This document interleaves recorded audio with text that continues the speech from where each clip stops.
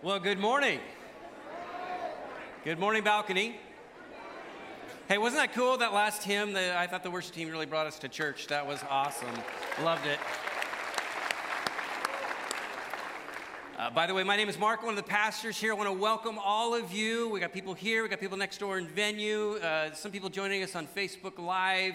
I want to welcome all of you, even those of you that are going to watch us sometime online in the future. However you joined us today, we are glad you're here.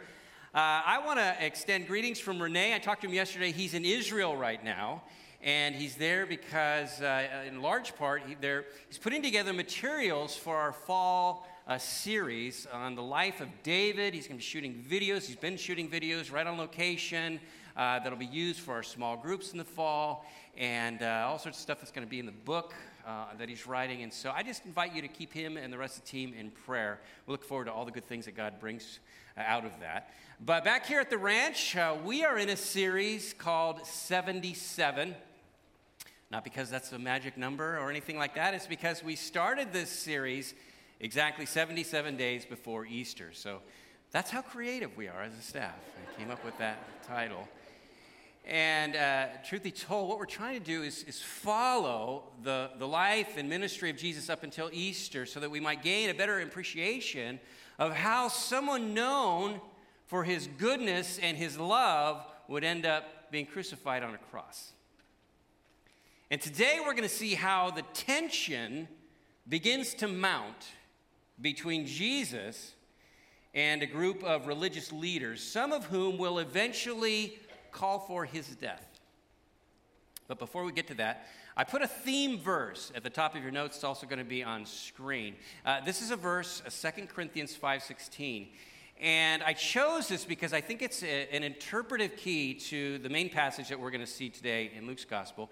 Not only that, it gives us the big idea, gives us really, I think, the main application as well. And Paul says this. He says, and in fact, I want you to read this out loud with me. Let me hear you read this. Here we go. So from now on, we regard no one from a worldly point of view.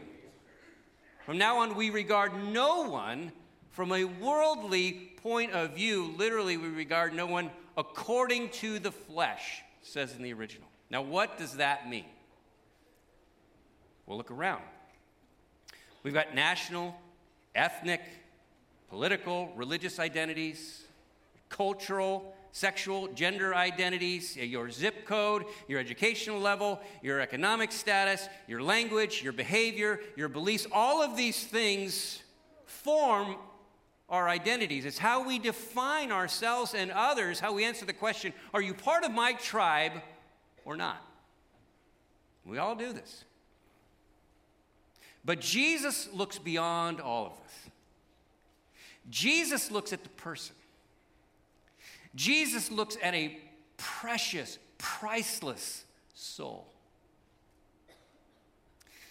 One of the best bits of advice I ever received when I was starting out as a pastor, one of the other pastors here on staff that had more experience than me pulled me aside one day, and he said, Mark, always remember, everybody's got a story.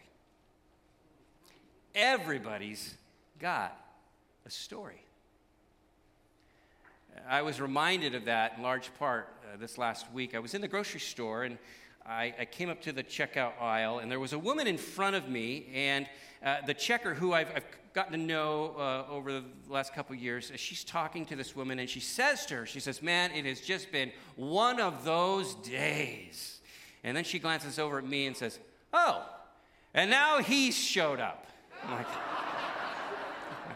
I didn't know exactly how to take that. I just laughed, and I said, well, it's so great to see you too, and glad that I could add to this day of yours. And she says, no, I didn't mean that. She goes, it's just that today, especially these last couple days, it's all just been, there's been so much spiritual weirdness. And now look, here's you. So again, I'm like, well. She knows what I do. She knows I'm a professional Christian. And I never really thought of as that entailing, spreading spiritual weirdness, but hey, I guess in her mind, that's what it is. Now, actually, she didn't mean that either. And this woman in front of us now, sensing that perhaps a spiritual discussion may ensue, she kind of fast tracks it to the exit. And this checker, she leans into me, and she says under her breath, "Well, you know my son died. I told you this. Didn't I tell you this before?" I said, "Oh, no. I'm so sorry. I never knew that." I said, "What happened?" And she begins to tell me just a little bit of her story. A story of how she tragically lost her teenage son. And even though it happened many years ago, the anniversary of that loss landed in this week. And so it was all very there. It just bubbling up inside her soul. And drawing on my own experience, I said, the heart has a way of keeping track of the calendar. She says, "Yeah, it sure does." I expressed my sympathies to her. I wished her well, and then I walked out. And I'm driving home, and I'm praying for her and her family, especially during this week. And that's when the verse you see on screen exploded into my brain. Because I believe the Holy Spirit was reminding me that so often, that's exactly what I do. I see people just the way the world does. By their appearance, by what they do, by their accomplishments or lack thereof, whatever. I was reminded of that by the story of this woman. And so, how often, I'm in the store. I don't even know what her story, if it involves Jesus, if it doesn't involve Jesus. My point is, I didn't really even know her story. I didn't really think of her having a story. I'm just most of the time thinking about which line I can get through the quickest. You know what I'm saying? Jesus calls us to see people differently. Not like the world does, but to see them as a precious person that he's created. And not only that, but at the foot of the cross, whatever differences we may think we have, at the foot of the cross, we're all the same. We're all broken. We're all needy. We're all sinners in need of a Savior. And so I'm here today to remind you that Jesus is calling all sinners. And that is really good news, because do we have any sinners here today? Yeah, that's all we have, all right? That's all we have. And so I'm going to invite you, as I invite myself, to open yourself up to God's Word today and see how Jesus may be calling you even today. We're going to be in Luke chapter 5. We were in the beginning of Luke 5 last week. Doug Valenzuela shared a great message on the calling of Simon Peter. And if you reflect on that story, I think most of us, we're not all that shocked that Jesus would call someone like Peter. Peter's kind of like the everyman. He's the average working guy. He's not perfect. He's got rough edges. By his own admission, he's a sinner. But, Jesus had to call somebody, so why not Peter? And after all, Jesus needed his boat from time to time. So it's like, you're perfect. You're in. Follow me. Peter does. But a little bit later in this chapter, Jesus is going to call someone who no one would ever have suspected. In fact, it wasn't just surprising, it was scandalous that Jesus would call this particular disciple. We're going to pick up his story again, Luke chapter 5. We're at verse 27. His story begins. And it says, "After this, Jesus went out and saw a tax collector by the name of Levi sitting at the tax booth. 'Follow me,' Jesus said to him. And Levi got up, left everything, and followed him." Now, let's just hit the pause button there for just a moment, because in piecing together the various stories in the Gospels where Jesus calls people to follow him, especially the original 12, by my reckoning, this is the 7th person that Jesus has called. 7th person on the planet called to be a disciple of Jesus. And we know a little bit about Levi. Obviously, his occupation is given to us, but also he's called Matthew elsewhere. In fact, in Matthew's gospel, it's the same guy, but it's called Matthew. And he's believed to be the person who wrote Matthew's gospel. And if we're church people, we just kind of accept all this. But let me remind you again what he did for a living. He was a tax collector. Now, how many of you enjoy paying taxes? Every service, someone raises their hand. What a citizen. Right? Amazing. I don't care how much you despise it. It's really hard for us to get inside of the minds of the people of this day, the day of Jesus, how much they absolutely loathed tax collectors. Here's why. Let me give you a little bit of background. The Romans outsourced the collection of taxes to whoever the highest bidder was. So if you got the winning bid, that's what you were obligated to turn over to Rome. Anything above and beyond that, you got to pocket. So now imagine Levi. He's a Jew. He's collecting taxes from his own countrymen, ripping them off in the way of profits, giving the money to the pagan oppressors. I mean, this guy could not be any lower on the social strata. And so when people, they looked at Levi, and by the way, there's just got a vicious cycle in this, because the more he taxes people, the more they hate him, the more he what? Taxes them. He's got nothing to lose. You don't like me? Pay up. Mark's gospel tells us that Levi's tax booth is right by the same lake where Peter, James, John have their boats. In other words, they all live in the same town. Levi has been taxing Peter and the other guys. You imagine they come in with their catch of fish, and there's Levi just waiting to take his cut. They hate this guy. And now Jesus is calling him to join their band of merry men. Are you serious, Jesus? I mean, I ain't going to be his roommate. No way. Guy has ripped me off. And by the way, as an aside, any amount that the disciples like Peter felt special when they were called, I mean, it just dissipated in this moment. When Jesus looks at Levi, this scoundrel, and says, "Follow me." And just like that, he gets up, leaves behind his tax booth forever.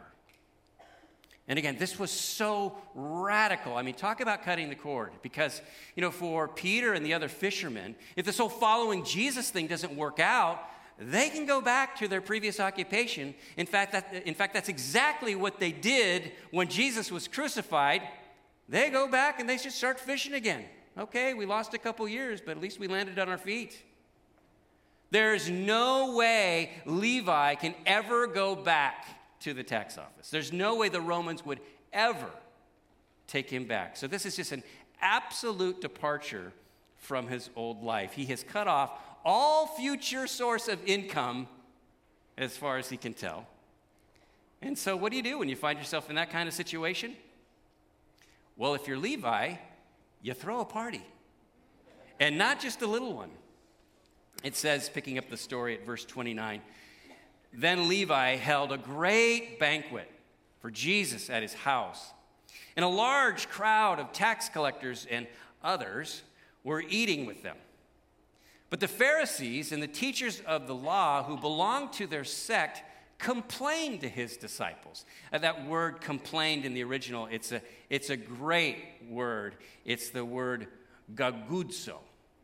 Gagudzo. Say that out loud. Gagudzo. Okay, now say it 3 times fast. Gagudzo, gagudzo, gagudzo. It sounds like what it means, okay? So the Pharisees, they're off to the side of this party. They're gagudzoing to each other, grumbling. And they say to the disciples, "Why do you eat and drink with tax collectors and sinners?" And the word "you" there, it's plural. So it's like, why do all y'all eat with tax collectors and sinners? That is not done. And I imagine Peter, he just kind of shrugs his shoulders and points to Jesus and says, "Well, because that's what he does." Now, I don't know what kind of church you grew up in. Maybe it was a little buttoned down, maybe a little stuffy. I'd even call it a little legalistic. This has got to make you squirm just a little bit. To imagine Jesus sitting with these tax collectors, Luke calls them, and others. Who are they? Well, the only people that will hang out with tax collectors, fellow members of just the bottom of society. And they're like, Jesus, don't you know what good church people are going to think about this? I mean, come on. I have to imagine, the number one prayer request in all the Bible studies and small groups in this area of Judea that week were, pray for Jesus. He has really fallen in with the wrong people. And man, do you know what he's doing? Tax collectors and sinners. I mean, if you're a Pharisee, you are offended by this. If you're a Pharisee, you see the wrong kind of people. You turn the other way. You cross the street. You don't even want to get what they've got on you. But Jesus, he rushes right into this crowd of outcasts and sinners, and he's eating and drinking with them. Why would he do that? Because he loves them. Just like he loves you and he loves me. Like I said, do we have any sinners here today? Yeah. This all reminds me of a great story I heard like 20 years ago. You may have heard it as well. There's a guy named Tony Campolo. He was like the rock star of Christian conference speakers 20 years ago, in the 80s, 90s. I guess that's like 30 years ago. But anyway, he was invited to speak at this conference in Honolulu. And being from the East Coast, he gets there. His internal clock is 6 hours ahead. So the first night, he wakes up, it's like 2 in the morning. He wants breakfast. And so he gets dressed. He goes down in downtown Honolulu looking for a restaurant that's open. And the only place that he can find is just this dive, this little diner. He goes inside, sits down. The guy across the counter is this big guy named Harry. And Tony orders a cup of coffee and a greasy donut from him.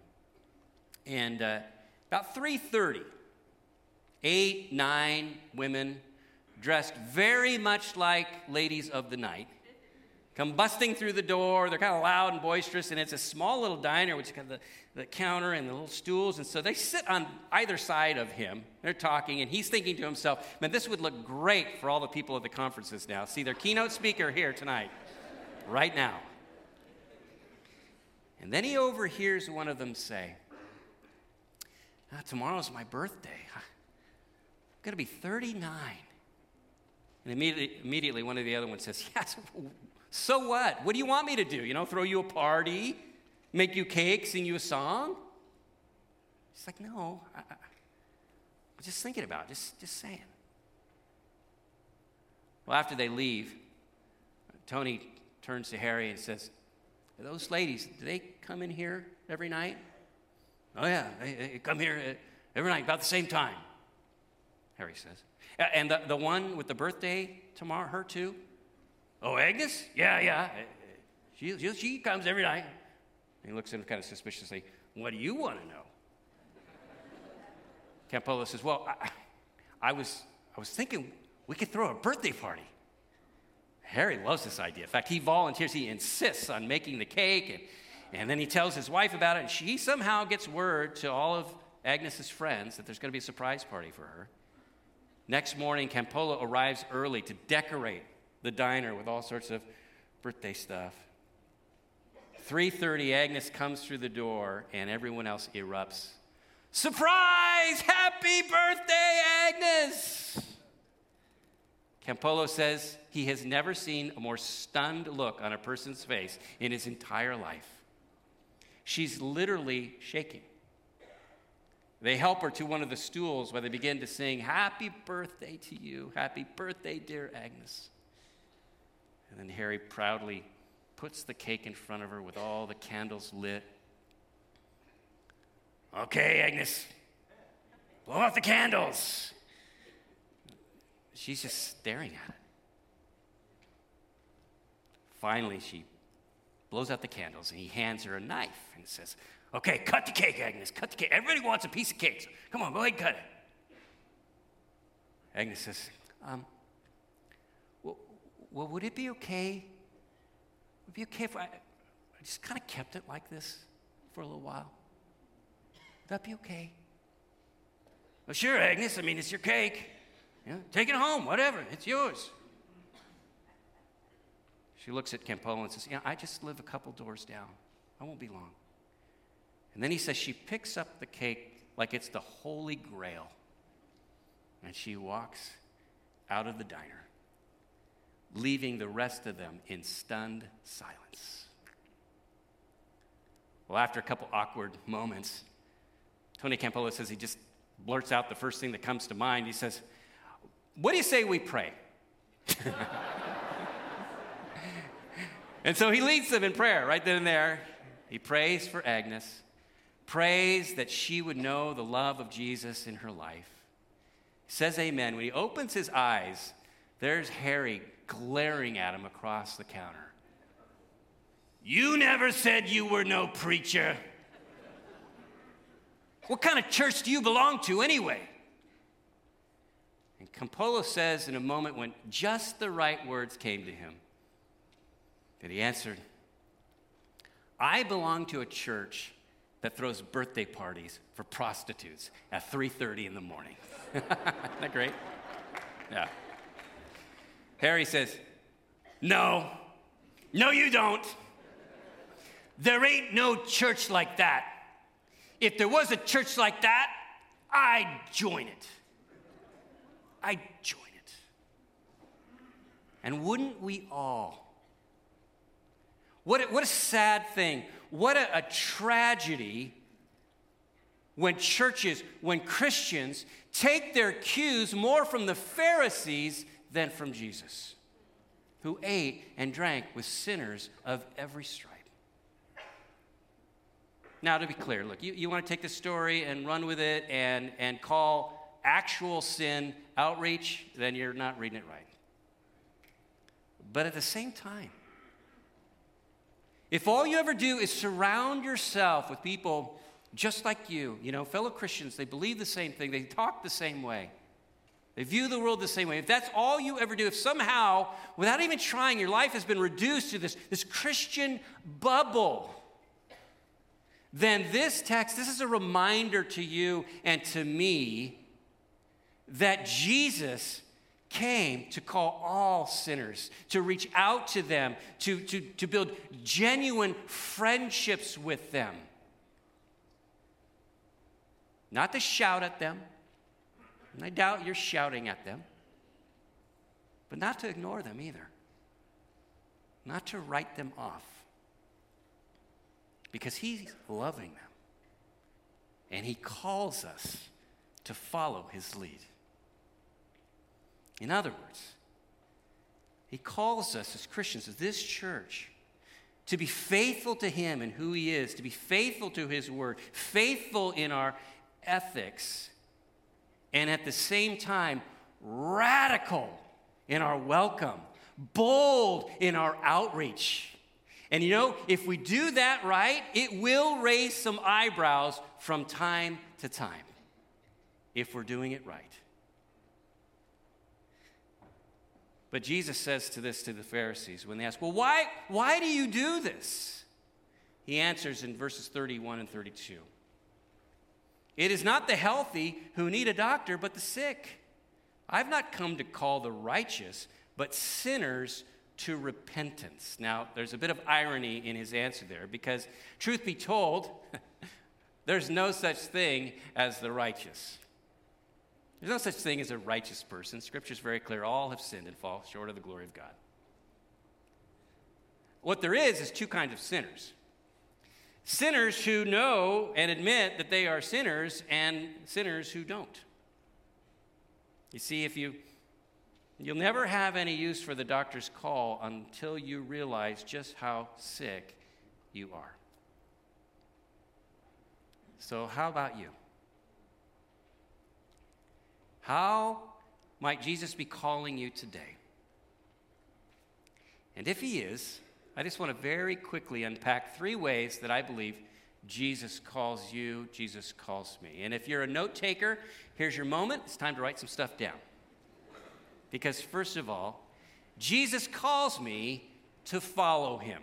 Now, that's obvious from this story and elsewhere. He calls me to follow him. But what does that mean to become one of his disciples? It means this. It means that, first of all, Jesus loves you just the way you are. Just the way you are.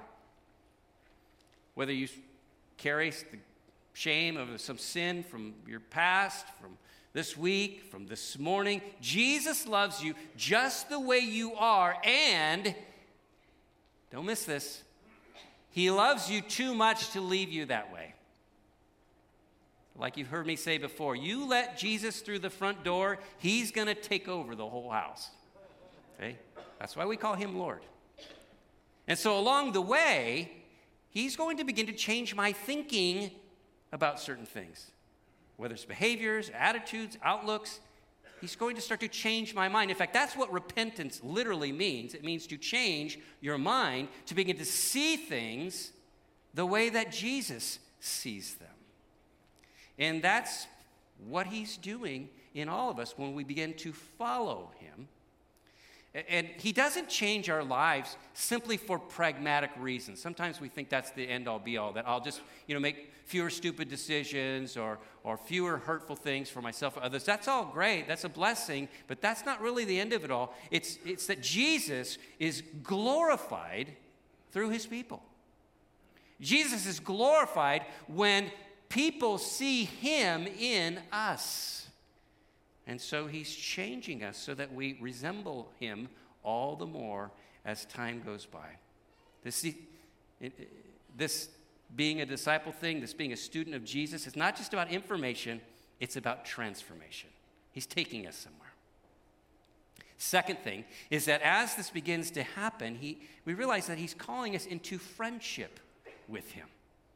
That Jesus actually calls us his friends, and there's an intimacy, there's a relationship that deepens over time as we feel this bond between us and him through the Spirit that dwells inside of us. And the amazing thing is that he's actually proud to call us his friends. Now, you may be ashamed of yourself. He's not ashamed of you. In fact, just 2 chapters later, in chapter 7, Verse 34, Jesus is addressing basically the same complaint from another group of Pharisees.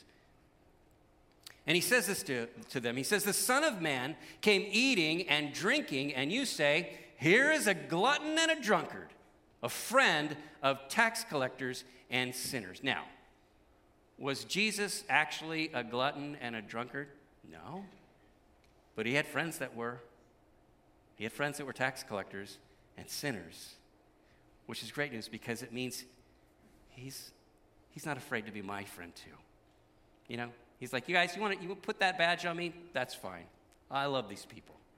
He calls me to follow him. He calls us to friendship. And third, he calls each one of us to forward his message to others. To forward his message. Ever been so excited about something you just couldn't keep a lid on it? You know what I mean? I was thinking this week about when Laura and I were on our honeymoon, and even though we were over 3,000 miles away from here, around people who had never met us, it was amazing how many people came up to us during that time and congratulated us on our new marriage. Or looking at each other a certain way over dinner, or the way we're walking, holding hands. People go, oh, newlyweds, congratulations. How did they know that?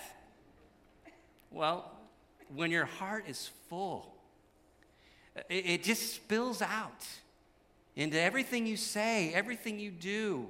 And here's Levi. He's so excited that Jesus has called him. He throws this massive party. Why? So that his friends will have an opportunity to meet Jesus too. And you have to believe some of them ended up following Jesus because they were at that party. And not only that, but Levi, Matthew, goes on to write one of the 4 Gospels talking about forwarding the message. We know things about Jesus and his message directly because Matthew wasn't willing to keep a lid on what Jesus had done in his life. He just wanted to share it with others. And my prayer for us, Twin Lakes Church, is that this week our hearts would be so full of love and gratitude for what Jesus has done for us, the very things that we've been singing about this morning, that it would just overflow into offices and work sites and coffee houses and, yes, grocery store checkout aisles.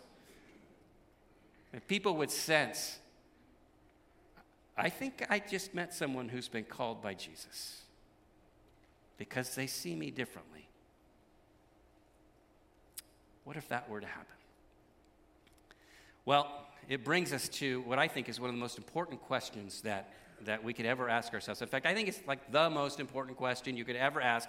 No exaggeration there, not for extra impact. The most important question we can ever ask ourselves is this, have I answered his call? If he's called you, if he's calling you, what do you do with that? Will you answer it? Now, many of us today might say, yeah, I answered his call to me. I went forward, or I prayed a prayer at camp, or something like that. But how is he calling you today? How is he calling you perhaps right now? Speaking candidly, this week, I believe Jesus called me to repentance when I was driving in the car, challenging me on how I see people sometimes in kind of a superficial way, or put them into little boxes, as opposed to remembering that they have a story and that I might have a chance to share Jesus with them. That's one area that I felt him calling me to repent of. How about you? How is he calling you? How is he calling you to trust him right now? Maybe you have a situation. There are more questions than answers, and so you find yourself kind of stuck. Like, when I get more answers, I'll be willing to kind of move from this point. And Jesus goes, come on, we got places to go. But in order to get there, you may have to leave behind the things that will hold you back, like Matthew did, like the other disciples did. Whatever it was that was going to keep them from following, they abandoned it. They left it behind. Because the person that called them was far more wondrous than anything else. Finally, how is he calling you to forward his message? Is there someone in your life, someone in your street, someone on your job or at the gym, and you have the same conversation every time? And yet, if you haven't already, would you dare to pray this week that God would give you an opportunity to learn their story, to hear their story, to be mindful that they have one? Would you dare to pray that would happen, and that in the due course of time, that you, in response with sensitivity and humility, would be able to share your story with them, which includes what Jesus has done for you? Would you be willing to do that? Because again, my prayer is that it would just go out through this town, this needy community here in Santa Cruz, that people that don't have the blessing that you and I have right now would have it, because they would learn about the fact that Jesus is calling them to, that Jesus loves them. And you might be thinking, well, Mark, I aspire towards that, but my life is so messed up right now. I can't imagine I could ever be a blessing to anyone else. Well, if that's the way you feel, I just want to bring you to a scripture. It's a prayer that the Apostle Paul wrote to the Thessalonian Christians. And by extension, it applies to each of us. He says this in 2 Thessalonians, starting at verse 11, when he says this: "So we keep on praying for you, asking our God to enable you to live a life worthy of his call. May he give you the power to accomplish all the good things your faith prompts you to do. Then the name of our Lord Jesus will be honored because of the way you live, and you will be honored along with him." Now, don't miss this last line. "This is all made possible because of the grace of our God and Lord, Jesus Christ." It's not about your power, not about my power. It never has been. It's always about his power, his grace that enables us to live out his call. All we do is say, bring it on, Jesus. I want to open myself up to that. I want to surrender to that. I want to answer the call that you have for me today. And to show you how dramatic a difference that can make, I just want to leave you with a final example. It's about the life of a man whose occupation was actually worse than Levi's by a long stretch. Because he's what we would call a human trafficker, a slave trader. Many of you know his story, a man named John Newton. John Newton's life begins to take a radical turn when, piloting his ship between Africa and England, the ship gets caught in a terrible storm, battered for days. Finally, John Newton, an avowed atheist, cries out, "Lord, have mercy on us." And the Lord does. And his ship makes it back to port. But now John's life is turned upside down. He will leave behind the slave trade. He will eventually become a pastor.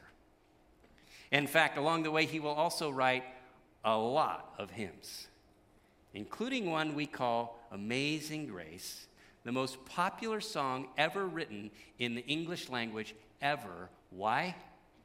I believe because so many of us resonate with its story.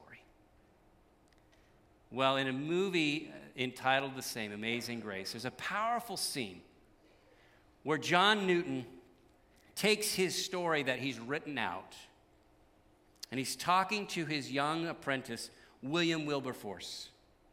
He's hoping that he will use that story to go against the evil of the African slave trade, something that William Wilberforce actually did. He led the charge that led to the abolition of slave trade in England, and eventually it spilled over here into the States. What a difference. That started with one man's changed life. Watch the screen.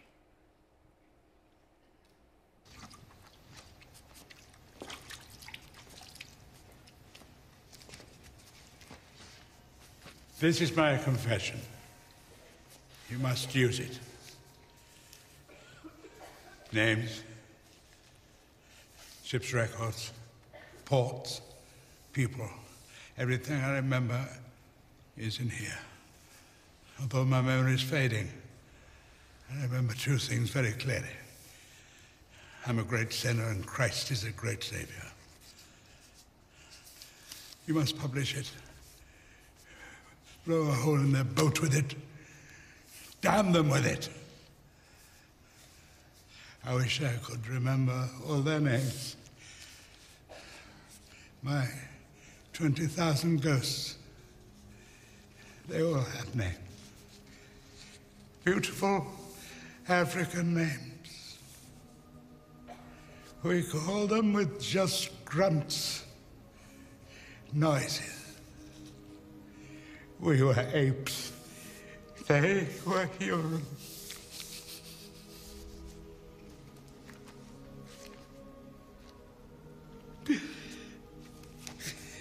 I'm weeping.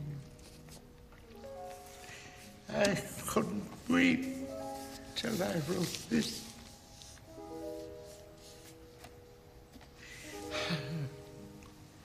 I once was blind, but now I see. Didn't I write that too? Yes, you did. Well, now at last it's true. Now go, Willa, go. We've lots of work to do, you and I.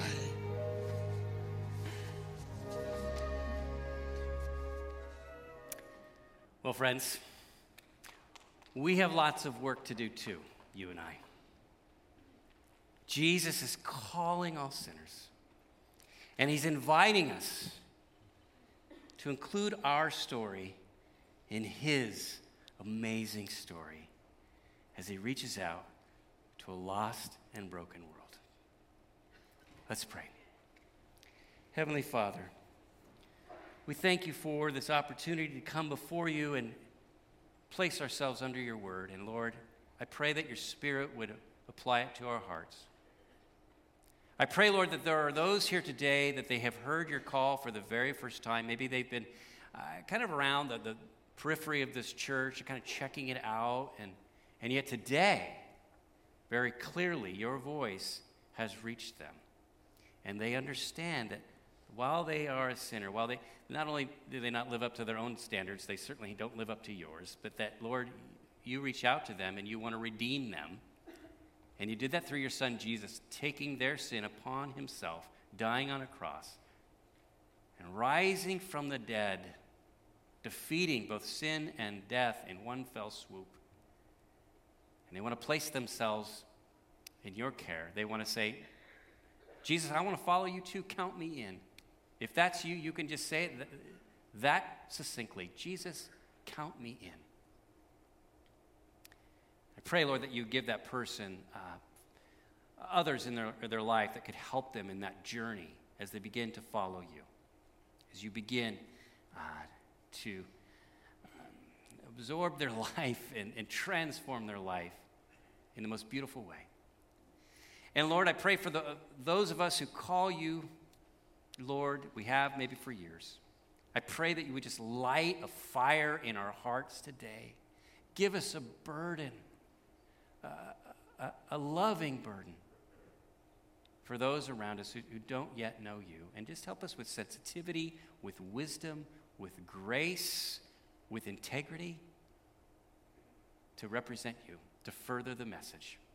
We pray this in the name of our Lord and Savior Jesus Christ. And everybody said, amen.